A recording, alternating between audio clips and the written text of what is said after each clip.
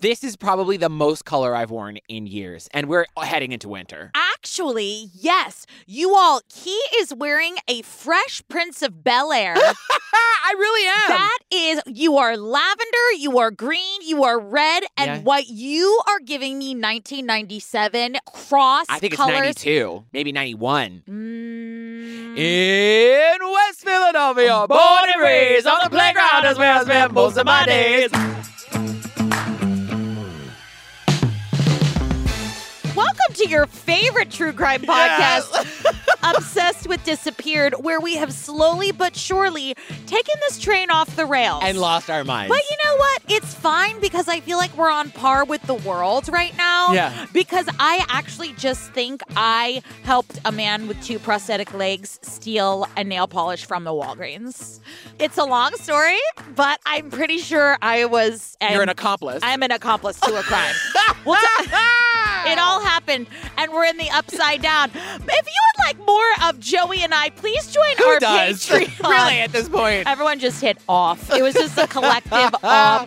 Go to our website, obsessedwithdisappeared.com, and click on the Patreon link, and there you will find like over 100 episodes of all kinds of your favorite true crime shows. Everything from Evil Lives Here to Pink Collar Crimes, which is the most fun, but it's all there. We love taking trips with you. You can get ad-free episodes. You can get bonuses. It's all kinds of great. And we have a lot more surprises coming your way, and we can't wait to share them with you. We sure do. And if you missed that other woman who used to go here, what was her name? Methuselah? Yeah. Yeah. If you missed her... It was Connie. If you missed her, there's a whole backlog of her buffoonery with your buffoonery. Yeah. I love you, Patrick. Go find it. Anyway, on to the episode.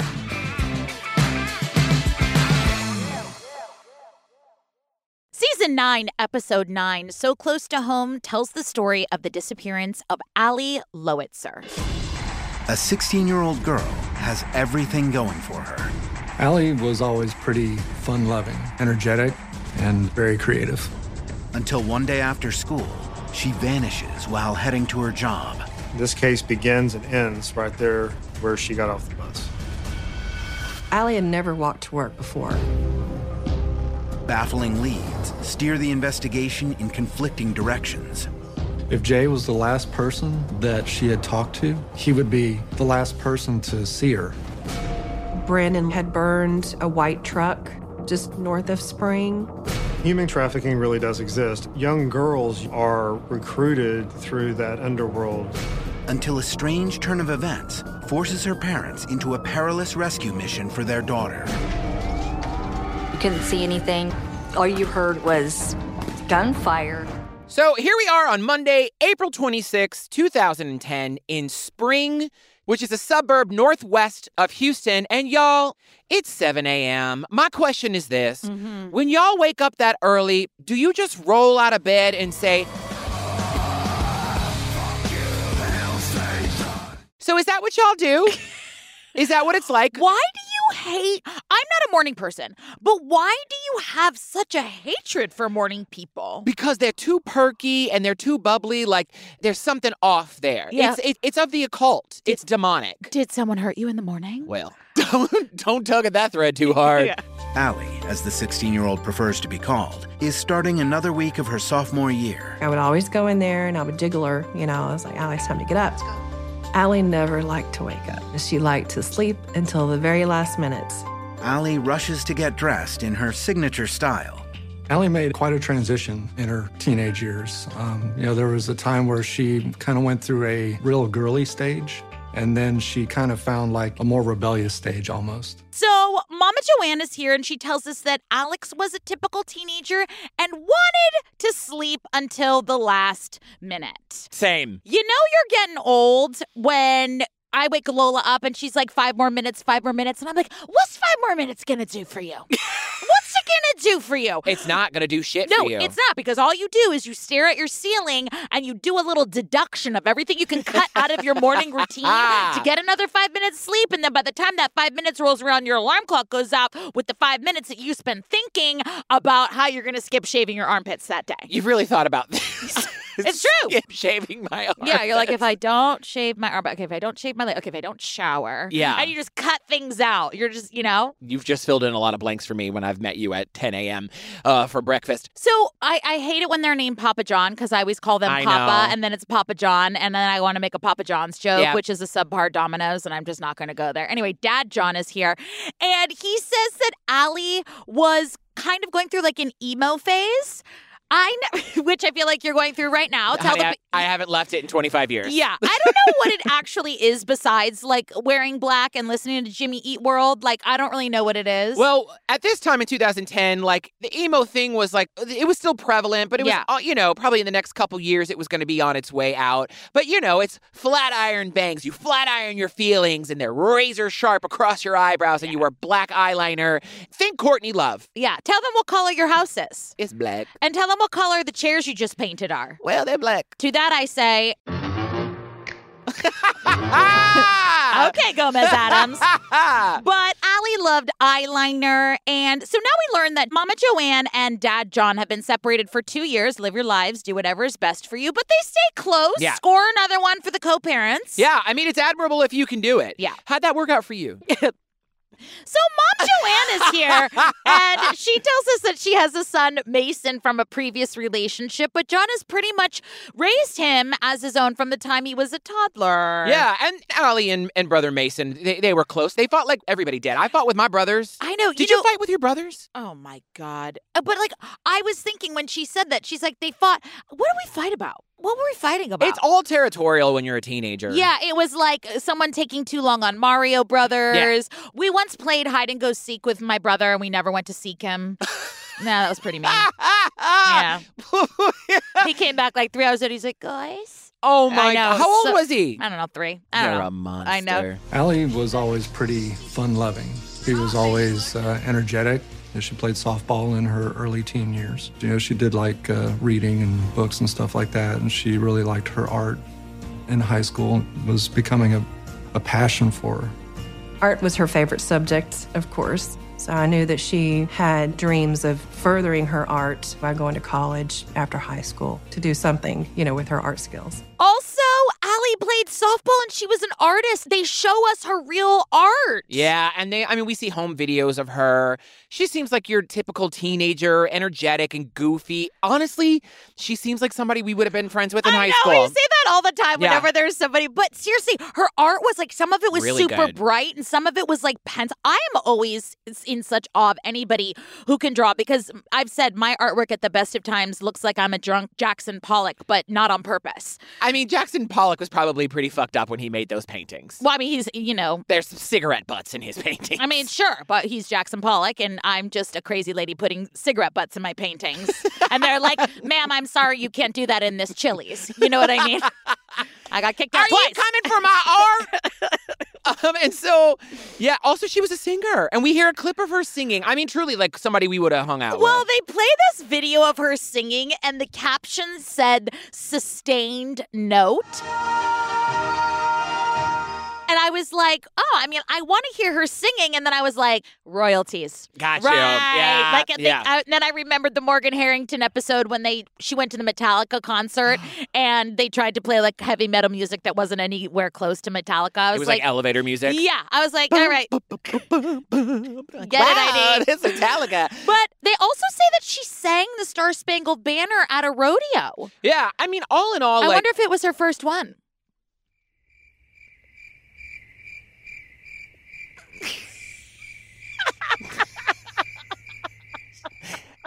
Today, I hate you. Today, I don't want to do this. I don't want to be here anymore with you. I'm sick of your shit. You're a fucking asshole. I'm fucking sick of it. I gotcha. Okay. Anyway, go ahead. Also, she recently had started dating a guy named DJ, who was a 16-year-old guy from her high school. And so Allie had a lot going on. And her mom, even Mama Joanne was like, DJ was a good kid. And so back to that morning in April, Allie leaves her house at 7:30 a.m. to head to school. Hail Satan. And she took the school bus, which would pick her up basically at the corner of the street, just down the street. Yeah, and around 2:30 that afternoon, Allie's back on the bus headed home. She calls her mother, Joanne, at work to let her know that she forgot her house keys. So Joanne calls her son, Mason, before he heads out to meet a friend. So I reminded Mason, I said, just when you leave the door unlocked. Allie tells her mom that she'd like to stop at work at the Burger Barn before coming home. Allie was going to come home from school, get off the bus, and then walk up there to see if she can get her paycheck. Allie tells her mom that she wants to see if she can pick up a shift that afternoon. And then we find out she had a part-time job. Yeah. And she's like, I'm going to go pick up my paycheck, and also maybe I can pick up a shift while I'm there. And Mom Joanne was like, no, because it's a 10-minute walk to the Burger Barn, and the street doesn't have a sidewalk. And I grew up on streets like that. Oh, really? And yeah, because we lived in the mountains. So there was no sidewalk. If you were walking, you were walking on the side of the street. And it is terrifying. Oh, so absolutely. Mama Joanne was like, yeah. no, because she usually took her to and from her job. Well, she does what every teenager does. She begs, bargains, all of the things. Yeah. Until her mom was like, fine, but text me when you get there and let me know what's happening. So 5:30 that evening, Mama Joanne comes home and Allie's not there. She says, like, I wasn't really surprised. I was more annoyed that she didn't text me to let me know what was happening. She was like, I let you go work, and I told you to text me. Oh, great. Shock and surprise. You haven't done either one of those things. So Mama Joanne texts her and is like, hi, do you need a ride home from work? And she doesn't get a response. Right. And then she kind of comes to the conclusion. She's like, I mean, I guess if she's working, she doesn't have her phone on her. It's probably like in her locker or whatever. She's like, all right, fine. She's pissed, annoyed. I would be too. Yeah. So just before 9 p.m., Mama Joanne is like, all right, this little shit. Because kids are little shit. Yeah, of course they are. She still hasn't heard from her, so she drives up to the Burger Barn. But when she gets there, it's closed. Yeah, so she goes from annoyed to worried. Yeah, something's wrong. Yeah. So she backtracked and she's like, okay, so I don't think I've heard from her for over 6 hours. So she calls John, Allie's dad, pretty panicked. Now, John, we're going to learn, is pretty even-keeled throughout a lot of this. And he's like, all right, maybe she got a ride. Maybe she went to a friend's house. Maybe her phone battery died. And down bitch Mama Joanne starts calling all of her friends. Yeah. She's like, well, let's see about that. And no one's heard from her. So then Mama Joanne drives to boyfriend DJ's house. DJ's like, wait, I haven't been able to get in touch with her.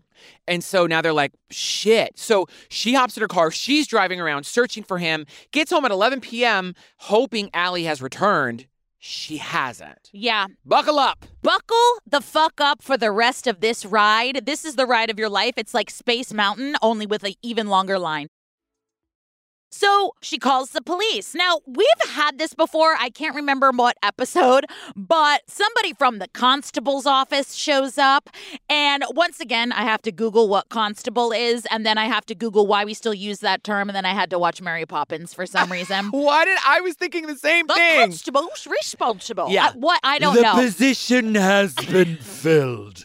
Just before midnight, a patrol deputy from Precinct 4 of the Harris County Constable's Office arrives at Joanne's. Allie's dad has also shown up to help. She just had a little piece of paper that she wrote our names down with our phone numbers. The Lowitzers described their daughter and the circumstances of her disappearance. She's like, well, are you sure y'all didn't have a fight? And she took off.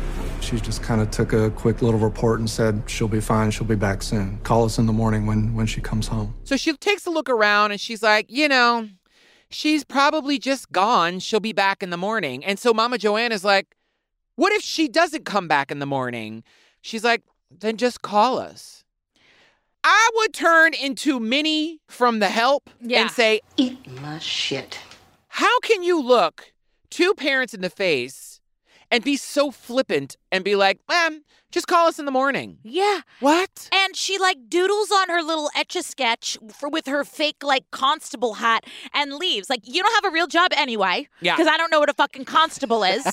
And also, good luck with your project. And Mama Joanne is like, cool advice. That's about as good as a condom to a fucking nun. What do I need with that kind of advice?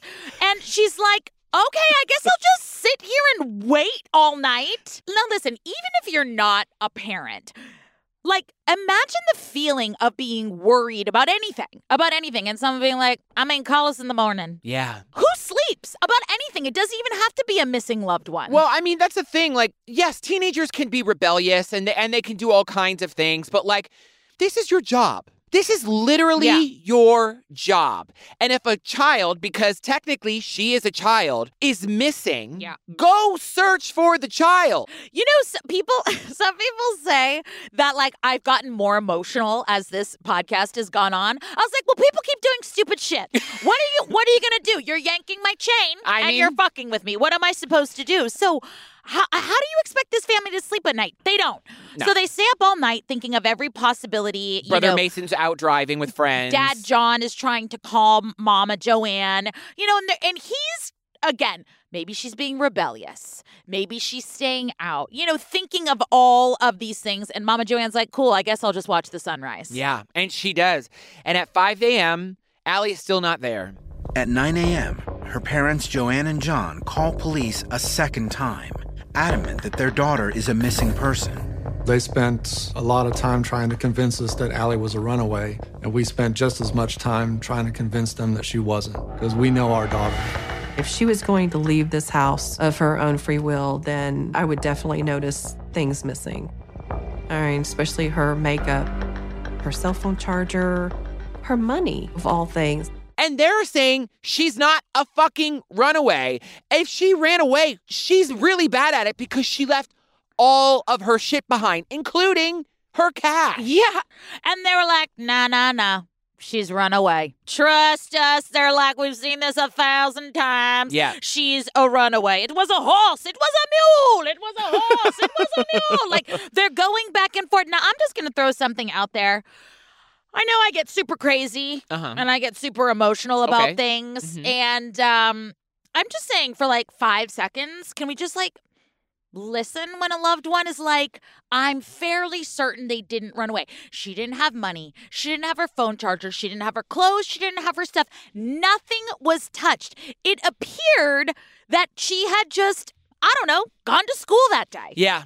Well, they weren't trying to hear it, and I don't know why there was such a reluctance on the police department's end to take it seriously, but the parents, let me tell you something, they are DBs with a minor end, go and fuck yourself, because they went and started doing the legwork themselves. They wouldn't. The police not only said, no, calm down, lady, don't get so heated, she's a runaway. They flat out wouldn't take a missing persons report. Now, listen, I know I'm just a stupid podcaster with a great rack, but still, all I'm saying is, like, what else are you doing? Yeah. What? I need somebody from the other side to balance my rage. Yeah. I need someone to explain it. I need for someone to say, like, all right, this is part of the job. Like, they flat out denied them. Yeah, I mean, I can't even imagine being one of those parents and having to listen to that. Well, but listen, they were like, I'm not waiting for you, idiots. So John and Joanne decide to do some investigating of their own. So John tracks down the school bus company. Fortunately, they had cameras on the bus, and they showed me footage from the time that she walked out of the school to the time that she got on the bus, all the way through the whole route to the bus stop where she got off. So I was able to validate that she was on the bus the whole time. Timestamps and everything. So they're able to actually obtain footage that shows Allie getting on the bus, riding it to her stop, and getting off at her stop. Also on that footage is there are 2 boys that get off of that same stop with Allie. Right. So everything that they think their timeline is, that Allie was going to the Burger Barn, all of that is absolutely true. So they're like, fuck off, she didn't run away. I still don't understand why they couldn't just, I'm genuinely not trying to be an asshole. I mean, I'm always an asshole, but I'm just trying to say, you're my asshole. I know. I'm just saying, what is the harm in just being a little safer than sorry? Well, I mean, it just sounds super lazy is what it sounds like. Or it is just pure arrogance. Yeah, so those guys, Dad John was like, oh, you know what? Those are our neighbors. Yeah. We know them. Let's go ask them. So then they asked the boys, and the boys were like, yeah, I mean, we walked to our house, our neighborhood, and she walked the opposite direction, the direction of the Burger Barn. Yeah. That was the 10-minute walk away. So now Papa John goes to the Burger Barn to talk to the owner, but here's what they find out. Allie actually never made it to the Burger Barn because she didn't pick up her paycheck. Yeah. Then he notices, okay, gas station is on the corner, and Papa John walks over there to see if they've caught anything on camera. Right. Now, remember our rule. If you don't have surveillance footage, you're fined $1 million. By us. We will send you a bill. Write us a check. They did have surveillance footage. Yep. But Allie was on none of it. Yep, she never showed up. So now they could confirm Allie never made it to work. So if you fell asleep, if you left the room for a minute, if you had your garbage disposal running while we were talking, I'm going to backtrack. The police still are not involved. By now, more than 24 hours have passed since anyone has seen or heard from Allie Lowitzer. Her parents have left numerous voicemails and texts, but they've all gone unanswered. Then, her mother Joanne remembers something crucial. AT&T had what was called a family map, like a GPS tracking, where you can look on a map and it'll tell you exactly, where you are on the map. And the last place it showed Allie was right here, just on the outskirts of the neighborhood. And the last place it showed Allie was just right on the outskirts of their neighborhood. I mean, that's actually really terrifying. Yeah. So that means that she didn't get far. Yeah. So now, we fast forward now to a week later, and we're on Monday, May 3rd. Yeah. If you're keeping track, she went missing the last Monday. Yep. I know everyone says we yell too much on this podcast, but tell me another way to react. It's just so frustrating. What am I supposed to do? If you were in my position and you were recapping this story, would other people just be keeping their wits about them? I know. You listen, yell too much. Yeah. Well, what would you be doing right now? Listen, you and I are very empathetic people. We care about people, and it's very hard to see all of this unfold or hear about it all unfolding. This is a complete lack of empathy. Well, it gets worse because Yeah. I want everyone to let out a collective scream wherever you are in the world when you hear this. Yeah. On Monday, May 3rd, she's been missing for a week when John and Joanne give deputies from the local constable's office all the information they've gathered, including the security footage from the school bus and the gas station. Although police still classify Allie as a runaway, they head back to the Lowitzer home for another look around. The police still have Allie labeled as a runaway. Yeah, and so this poor family has been Carmen Sandiegoing it all around their fucking town, and they're like, yeah, well, still a runaway. Tell you what I'm going to do for you. You know what I'm going to do for you? We're going to mosey on over to your house. And I did say mosey because we are in Texas. We're going to mosey in your house. We'll have another look-see around. A gander. Let's just have a look-see, all right? Calm down, little lady. I'll put on some gloves. Yeah. It'll be a fucking blast and a hoot. My secretary, Wilma, will make you some sweet tea, won't you, darling? Yeah. Wilma, make the sweet tea for these people. What's your secret, Wilma? It's honey. I'll bet you it's honey. Is it honey? Yeah, that's right, honey. Anyway, 20 years she's been my secretary. She never told me. Anyway, so we'll go have a little scoot over a gander, and then we'll just nod our heads a bit, and we'll still call her a runaway. And truly, that's what they did. It's so fucked up. So, here's the thing. They check out her room. They stumble across her journals. My worst fucking nightmare. Every time it happens, I'm like, no. I know. And one of her entries talked about running away. And the parents are like, she wasn't going to run away. What a kid says in their journal isn't something you can... Yeah. You can't put 100% stock into that. Confirmation bias right there. It's she also wrote 100 other pages about her fucking eyeliner and, some emo band well, that these she cops loves. had already made up their mind. Also, how many, did you ever think of running away when you were a kid? Yeah. All the time. Yeah, we talked about this. I made it to the end of my driveway. I literally tried to disappear myself 12 hours ago. It happens. But I could never disappear myself because I couldn't stay off social media. This is true. I'd be and I would have gotten away with it too if it weren't for you pesky Instagram followers. So, okay, this is when we meet Detective Christopher Cook of the Harris County Sheriff's Office. He was put on this planet to piss me off. That's it. Here we go. She had no history of being a runaway. A runaway is someone who, in my opinion and from my experience, separates themselves fairly well from home, and the intent is to be gone more than just a few hours. For a 16-year-old girl to leave her whole life behind, all of her clothes, all of her money, cell phone, stuffed animals, anything that was near and dear to her, her journals even, for a girl to leave all of that behind, that's not right. Again, if she was running away, why would she leave all of her belongings behind? Literally cash, journals, clothes, all of it. She left it all. Phone charger. Yeah. I don't leave the house without a phone charger. So they're like, okay, everyone calm your tits, all right? This is what we're going to do. We're going to change the status from runaway to endangered runaway, like them polar bears.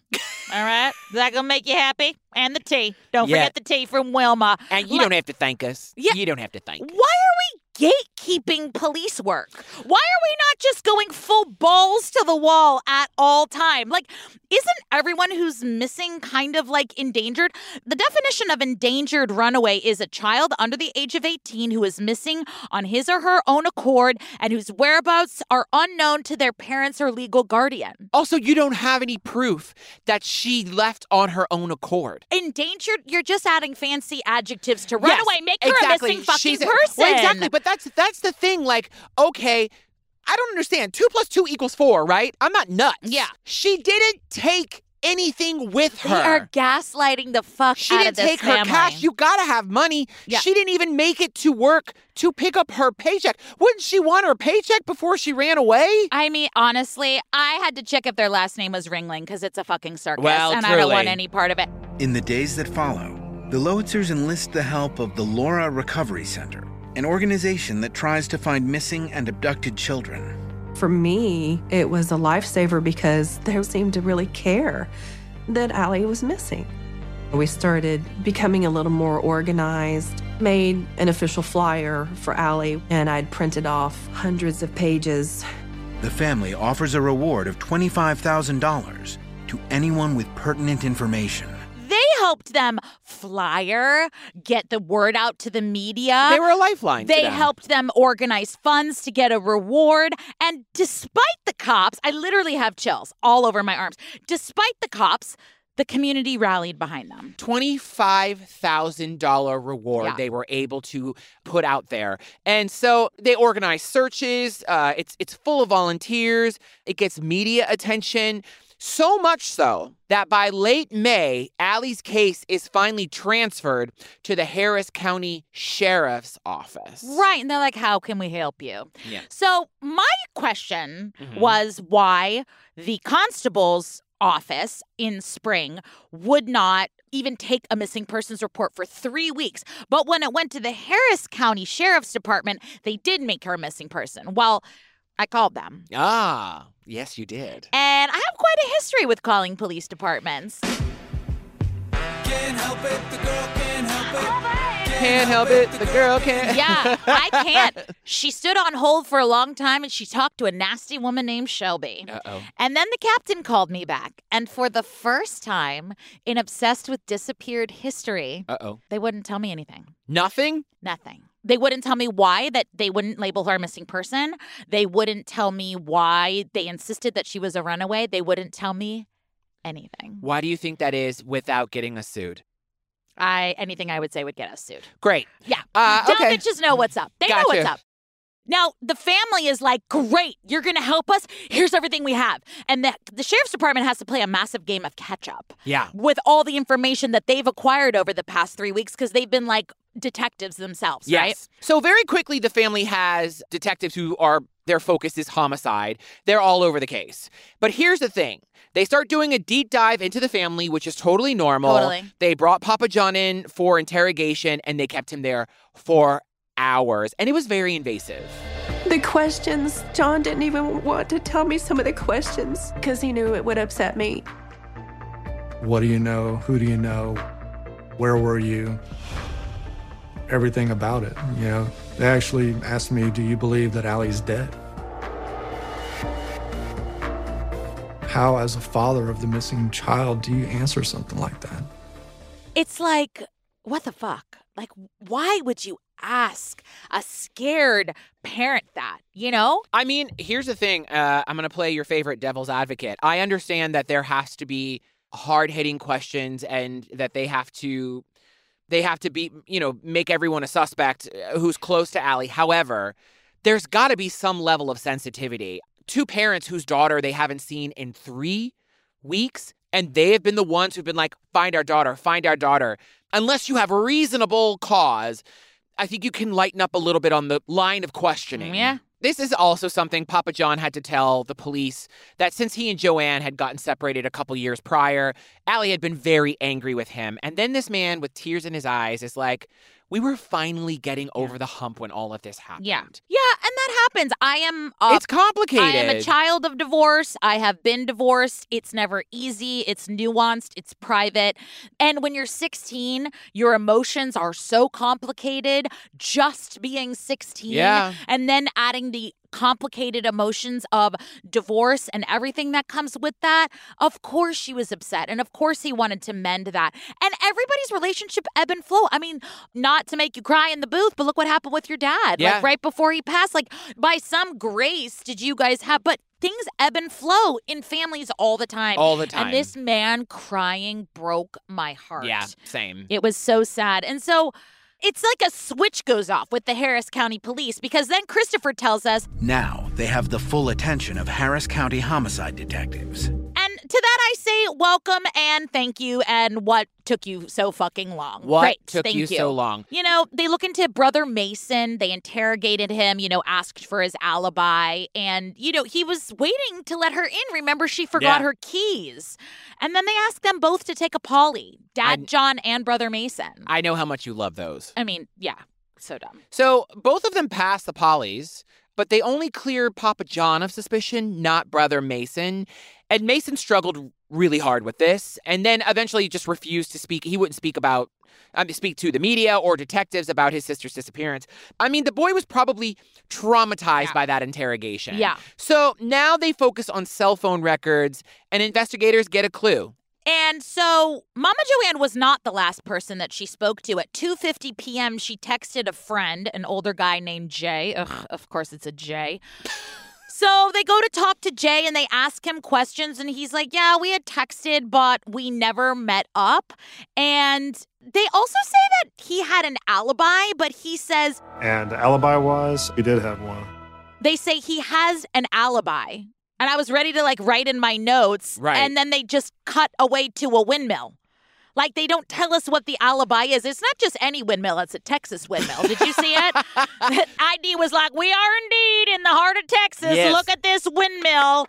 Congrats, Texas. You have windmills and apparently your own energy grid. But anyway. Yeah, well, your windmill's got splinters in them. But obviously the family had a lot of questions. So did detectives. But yes, they were able to clear him for reasons we don't know. Yeah, he had an alibi. Weeks turn to months. The ground searches stop. The news stories slow down, and Allie's investigation goes cold. The Lowitzers still have a private investigator working the case, who they had hired in the first few weeks when police weren't actively looking for Allie. 2 years after Allie's disappearance, the private investigator takes note of a recent and highly publicized brutal crime that he thinks could have direct ties to Allie's disappearance. We're at August 17th, 2012, and we're about 250 miles away. And a disgusting man who looks like he smells like dog breath, named Brandon Laverne, pled guilty to murdering a woman named Mickey Shunick from Lafayette, Louisiana. Lafayette. What is it? Lafayette, Louisiana. What'd I say? Lafayette. Okay, I have a Lafayette where I'm from, and it's called Lafayette. I didn't want to fight with you. But it's Lafayette, California. Well, it's Lafayette, Louisiana. And they talk like this. Woosha, welcome to Lafayette. They talk like this is Cajun country in Lafayette. Okay, I'm not arguing with you. I'm just telling you why I'm right. All right, well, thank you. That's our episode. Thank you so much. I'm a lucky man. Patrick. Let me just call Patrick real fast. I just beep, bop, boop, bop, bop, HR. So this crusty ass sideswiped this girl while she was on her bike and then got out of his truck and offered to help her. And then she ended up putting her bike in the bed of the truck. She got in his truck and sadly somewhere shortly after he ended her life. And so something that's important here is Brandon drove a white pickup truck. So the Lowitzer's private investigator remembered that a witness had seen a young woman who fit Allie's description speaking to a man on the side of the road in a white truck. And that horse nugget ass chunk face had family in the area, but he denies it all. Okay. And also that road that they saw this happen led to the burger bar. Right. So it turns out he was out of state in Louisiana. He wasn't in that area, so I guess he didn't have anything to do with it. Okay. They could confirm his alibi, but it's, It was wild. They found his truck burned up 50 miles from Allie's hometown. It was very weird. Yeah. So the family is simultaneously really sad, but also relieved. Right. And the down bitch of the episode, Amber Knock, a new PI is brought onto the case. This woman's gonna knock your socks off. Amber was the only one that was really looking for an alive Allie. And she was basically the first one to come up with maybe Allie was kidnapped and is being trafficked. The I-10 interstate, 2 international airports, and a massive port all converge in the Houston area, making it one of the largest hubs for human trafficking in the nation. Traffickers typically groom their victims first. She thought that perhaps Allie had been kidnapped and was a victim of trafficking. Yeah. Now, Texas is a border state.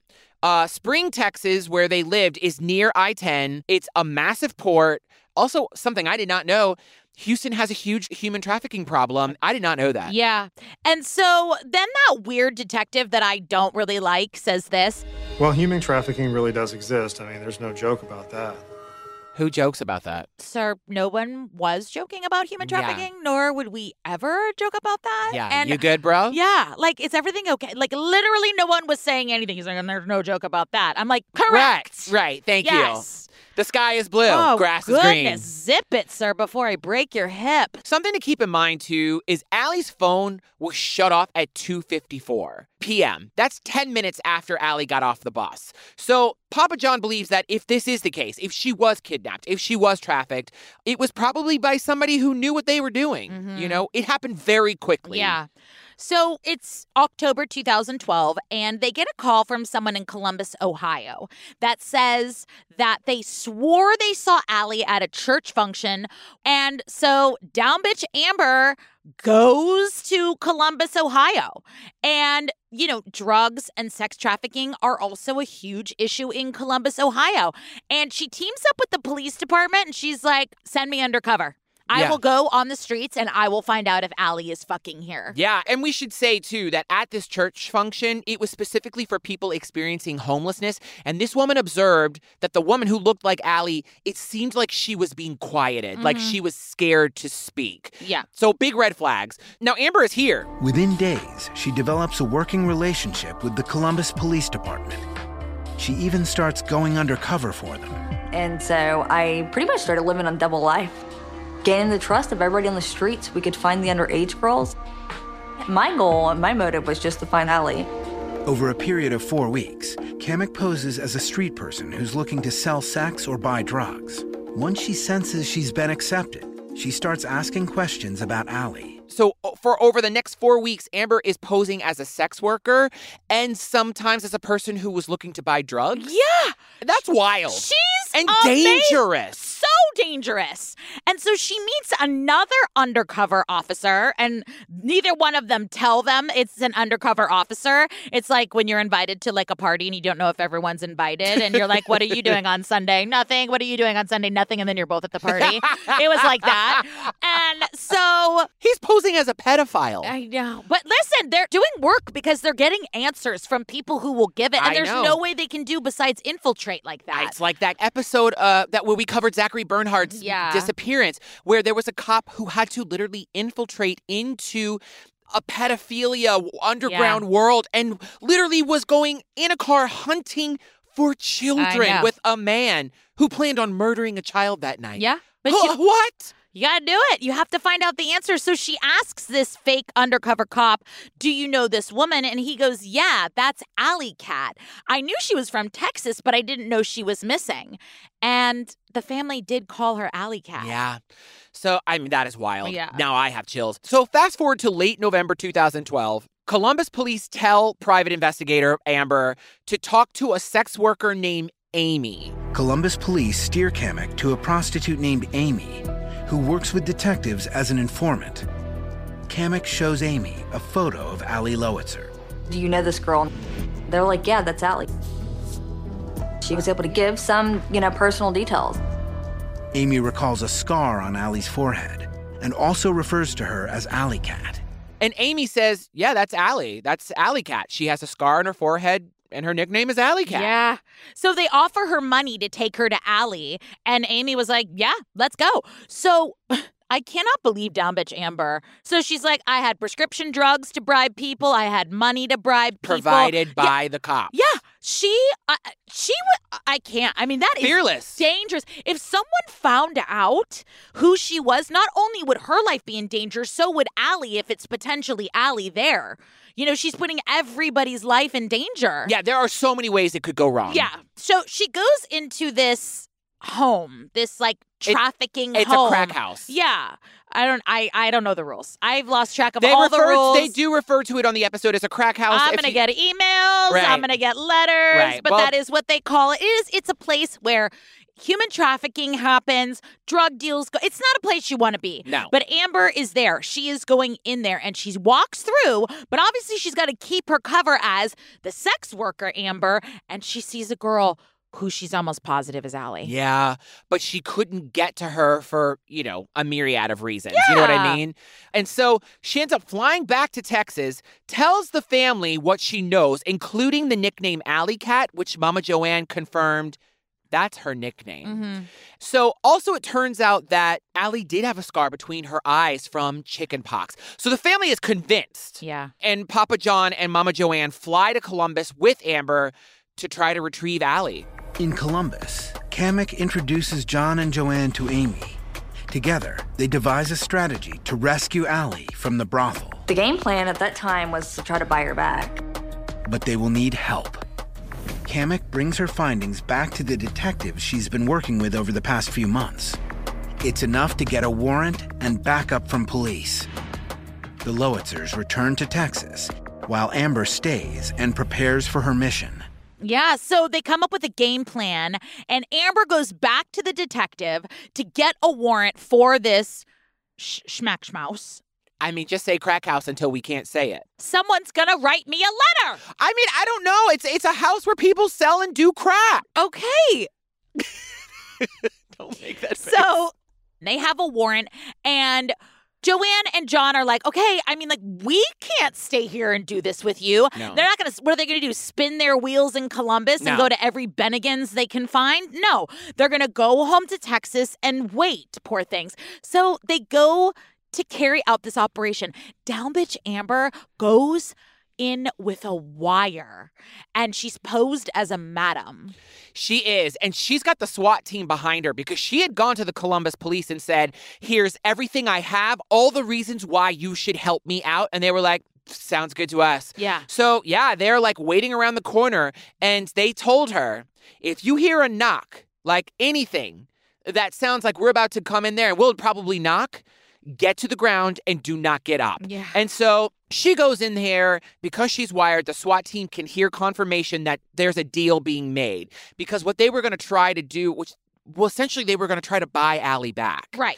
So they hear the deal, the confirmation, and they raid that house. And there is gunfire. They're horrifying. Yeah. So the SWAT team comes in, they make arrests, they get the drugs, they get the weapons. They save 8 women who have been trafficked.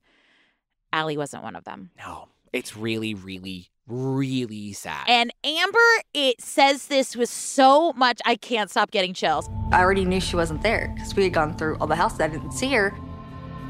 Kamek still thinks she saw Allie in this same house the month before, but that her captors may have been tipped off before authorities arrived on the scene. These human traffickers, they get wind of the police before the police even hit the neighborhood and go driving in. They had switched up all the girls in the houses. She was absolutely there when she was there the last time, and they move young women around. Well, she said it was all different women than what she had seen before. Yeah. And it's her job to notice all that. Yeah. So I do believe her. And so obviously the news is crushing to the family. And Mama Joanne in particular, well, she's here just devastated. How could she be? And what's sad is like another 5 years pass. There's no new leads. And the Lowitzers, they're just heartbroken. Yeah, and so, You know, they run her fingerprints through a criminal database, and in a shocking turn of audacity, that detective that I don't like was like, well, I'm not sure about everything that Amber did. I was like, well, guess what she did? She dressed up as a sex worker, put her fucking life on the line to find this young girl, and the only thing you all did was not take her missing persons report for 3 weeks and then dick around with the information that the family already got for you. So I'm going to say Amber's pretty high in regard in my fucking book. Agreed. Choke on a donut. Yeah. What they were going on was that if she had been trafficked with no foundation of evidence that she had been trafficked, that something would have happened. Her prints would show up somewhere in the form of shoplifting or forging a check, or something would have leaked. So I think this guy cracked the case. Oh, yeah. Hey, everybody. Detective Know-It-All is here. He figured it out. Yeah, can we get Hagrid in here? Yeah. Because you're a wizard, Harry. Yeah, so everything is at a standstill. And we get the heartbreaking final thoughts from the family, you know, just about how hurt they are and how that last image, that haunting last image of her on the bus is the only thing they have to go on, you know? And as a parent, I'm not saying I feel more than you. I'm not saying that. But as a parent, I tell Lola all the time, my only job is to protect her. Yeah. I say that to her all the time. It's usually when she's like complaining about me not letting her go somewhere or do something, and she calls me overprotective, and I say, my only job is to protect you. Yeah. And they kind of speak to this because when you are a parent and that is the only thing you have to do, you know, that old adage, you had one job, and you feel like you haven't done that. And these parents are just both breaking down. And that heartbreak of knowing that you failed, of course they didn't fail, but in their mind, they did not protect their daughter. Of course they did nothing wrong. She was getting off the fucking school bus. No, and I keep thinking actually about Mama Joanne and how many times she's been like, if I should have just said, no, you can't go. Yeah. You can't do that. No, you're not you're not a psychic. You have to let your kids, where is that line between giving your kids some personal space, allowing them to do things like take the bus, walk to school, walk here, and then knowing when you have to, no, you can't walk at night. Those boundaries are crazy. Again, we were fucking crazy kids. Oh, absolutely. The shit that I did, I would never let Lola do in a million years. Same. And so I put myself in wildly inappropriate situations knowing that it was wrong. Yeah. So, I mean, and also, nobody wants to instill fear. You don't want your kids to be afraid of the world. But you also do want them to be cautious. I know. It's this weird fucking... I know. I dance the line all the time. I have so much fear, and I don't want to impart that onto Lola, but I do want her to know the world is a scary fucking place. Mama Joanne, I wish you were here because I would give you a big hug. So, ordinarily, this is when I would give you the number for a police station to call because this case is still open. But you know what? Mama Joanne has a website. Yeah. And she has done way more for this case and this baby girl than anyone. So if you know anything about this case, I would rather you go there. Just because those people have badges does not mean they have done their work. Slide into my DMs if you feel like getting dragged by me for 5 seconds. So if you do know anything about the disappearance of Allie Lowitzer, please contact www.alexandria.com. Lowitzer.com. That is the best way to get in touch with that family who has worked tirelessly. Yeah. I'm so sorry. They worked harder than anybody in this episode, and you're not going to come for me. Say something funny. Well, I didn't want to mention this earlier, but I have decided to paint my kitchen black. Okay. But the good news is my salmon caraway pots are going to look fabulous against all that black. Caraway's back! Oh, bow, bow, bow, bow, bow. You do love those salmon pods. I love them. You are gayer than a bar mitzvah when you have those. I'd love to take one of these salmon pots and hit those police over the head with them. Don't worry about it because by the time you hear this, Joey and I will have been out with our favorite police officer, Anthony Rykowski. We know there's a couple good ones out there, but I'm sorry, they did not do right by this family. No, they did not. Not for a moment. I would burn it. I would burn it down. Where is she, dumb bitches? We love you so, so much. Thank you so much for listening. Please find us on social media. Tell them where they can find us, Joseph. Well, you can find us on Instagram at The Disappeared Pod. You can find Ellen on Instagram at Ellen Marsh. You can find me at It's Joey Taranto. You can also find us on the TikTok at Obsessed with Disappeared. It's Obsessed with Disappeared. And find us at Obsessed with Disappeared. And the Facebook group is called the Obsessed with Disappeared Facebook Discussion Group. The Obsessed with Disappeared Podcast Discussion Group. Facebook discussion. Ah, fuck it. Okay, anyway. You know where to find it. If you don't at this point, what the shit are you doing? Find us there, and we will be coming back to you with new Patreon news. So if you want to join our Patreon, that is where we get all of our bonus content. You are going to get 3 added episodes and a secret new thing, plus ad-free episodes and a bunch of more content. Just go to our Patreon link on our website and come hang out with us for one more week if you so choose. We do appreciate your ears. We appreciate you. We appreciate your love. We appreciate your DMs. We appreciate you so much. What? We do. We are going to have a merch drop before the holidays. Oh, yeah, and baby. if you're on the Patreon, you get first crack at it. Yeah, baby. And keep your eye out for some tour dates. We love you. We love you so much. Bye. Is it April 26, 2010? Yep. You're doing great. You're off to a great start. I'm a lucky guy. Do you know where you are right now? Can you remember your birthday? How many fingers am I holding up? You good? I smell toast.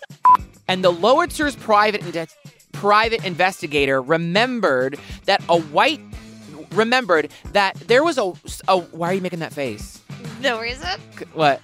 No reason. What am I doing? You just keep stumbling over I your know. words. I can't help it. We're recording at 10:30 at night. Okay. So, chilling out, maxing, relaxing, oh, cooling, oh, shooting some people outside after school with a couple of guys who were up to no good. Started making trouble in my neighborhood. I got in one little fight and my mom got scared. She said, "You're moving with your auntie and uncle in Bel Air." That was good. Okay. Shut up, Ellen. They could rob her. Yeah, babe. They could say, "You're not one of us," and then go inside and watch Golden Girls. Got that all.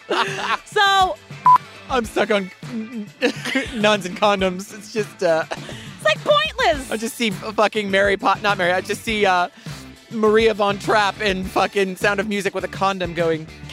Anyway. A flippity gibbet.